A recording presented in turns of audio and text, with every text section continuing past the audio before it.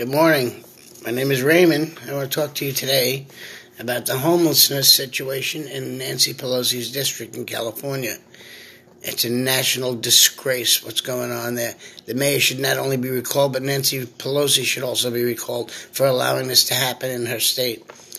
Most of these people that are laying on the streets there are American citizens.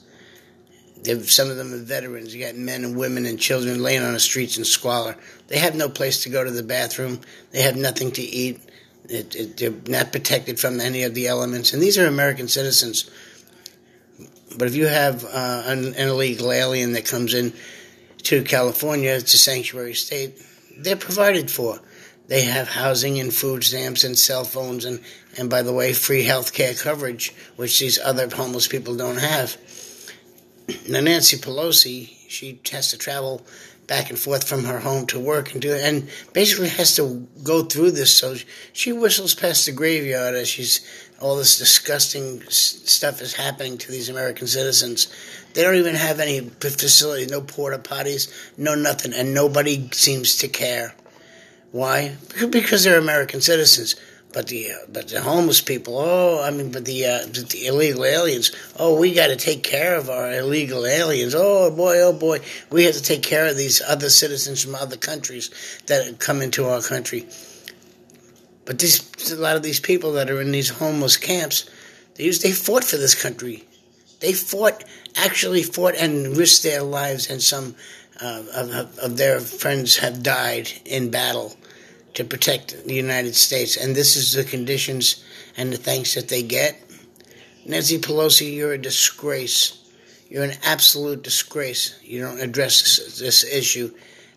In California, you've got more billionaires than any place else in the country, and nobody has the money to donate. You know, they used to do, the Hollywood people used to do concerts for, like, over in Africa, We Feed the World, or what it was, to feed the children over in Africa. Well, you know what, Hollywood? Maybe you should get together and some of your Hollywood friends and have a concert for these people. At least get out there and pretend that there is a problem. I mean, what is the matter with you people? You want to get out there every day and you want to say how disgusting Donald Trump is, and you want to talk all this bad about Donald Trump, who, by the way, has made this economy booming for anybody in this country. It's amazing what he has done in just 2.5 years, in spite of the fact that they have been trying to distract him and throw him off his game and basically throw him out of office. It's a national disgrace what they're doing over there in California. In Hollywood, come on, get with it. You're all millionaires. You drive by, and a lot of these are driving your Lamborghinis and Maseratis right past these people, and you pretend that that problem doesn't exist. But you want to talk about Donald Trump as a disgrace. How about sharing some? You want to share about the socialist programs about wealth and share the wealth and what do you call it, income distribution and stuff like that. Well, how about get in there and straighten out this mess that's in California? It's a national disgrace, and we need to close the border. And by the way, the Democrats don't deserve 2 more weeks so they can basically take Donald Trump for a ride. I mean, Donald Trump, he's somebody who wants to work with everybody and he wants to give everybody a chance. But you guys had your chance. You Democrats have had your chance. I think Donald Trump, God bless him for what he's a lot smarter than I am, I guess, in many areas. But, he should just do what he said and get in there and start getting in there and cleaning out the people that have not responded to their deportation orders. Just get in there and clean it up. Democrats don't deserve 2 more weeks. Come on, America. Come on, Democrats. Democrats, you've been taken for granted for so long, especially African American Democrats. What is the evidence that the Democratic Party have ever helped you? They haven't. Years ago in the early late 60s and early 70s, they built all these homeless. what do you call them, apartment buildings in Manhattan, and the Democrats promised that they were going to take care of the African Americans and the minority communities, and they put them in these buildings, brand new buildings, but they didn't have any way to maintain the buildings, so the people were forced to live in squalor, and they didn't have money to maintain, to get electricians and plumbers and other necessary things to maintain a huge building. They didn't have the money for that because after they built the buildings and they had a cost-cutting stuff, they had to trim the budgets, so to speak. So there was no money in this. So the people were forced to live with rats and roaches and infestations and stuff like that. And then finally the people got, enough is enough, and they started burning down some of these buildings and say, we need to go and you put us someplace else. And then they put them on lines, and they gave them. This is years ago. They gave them blocks of cheese and bags of rice and powdered potatoes, and I mean this was their idea of taking care of the homeless people years ago. Democrats, you have not been taken care of. You have been lied to. Do yourselves a favor. Take a look at what's really going on. Don't listen to the MSNBC, CBS, ABC, all of these other news outlets. Do yourselves a favor.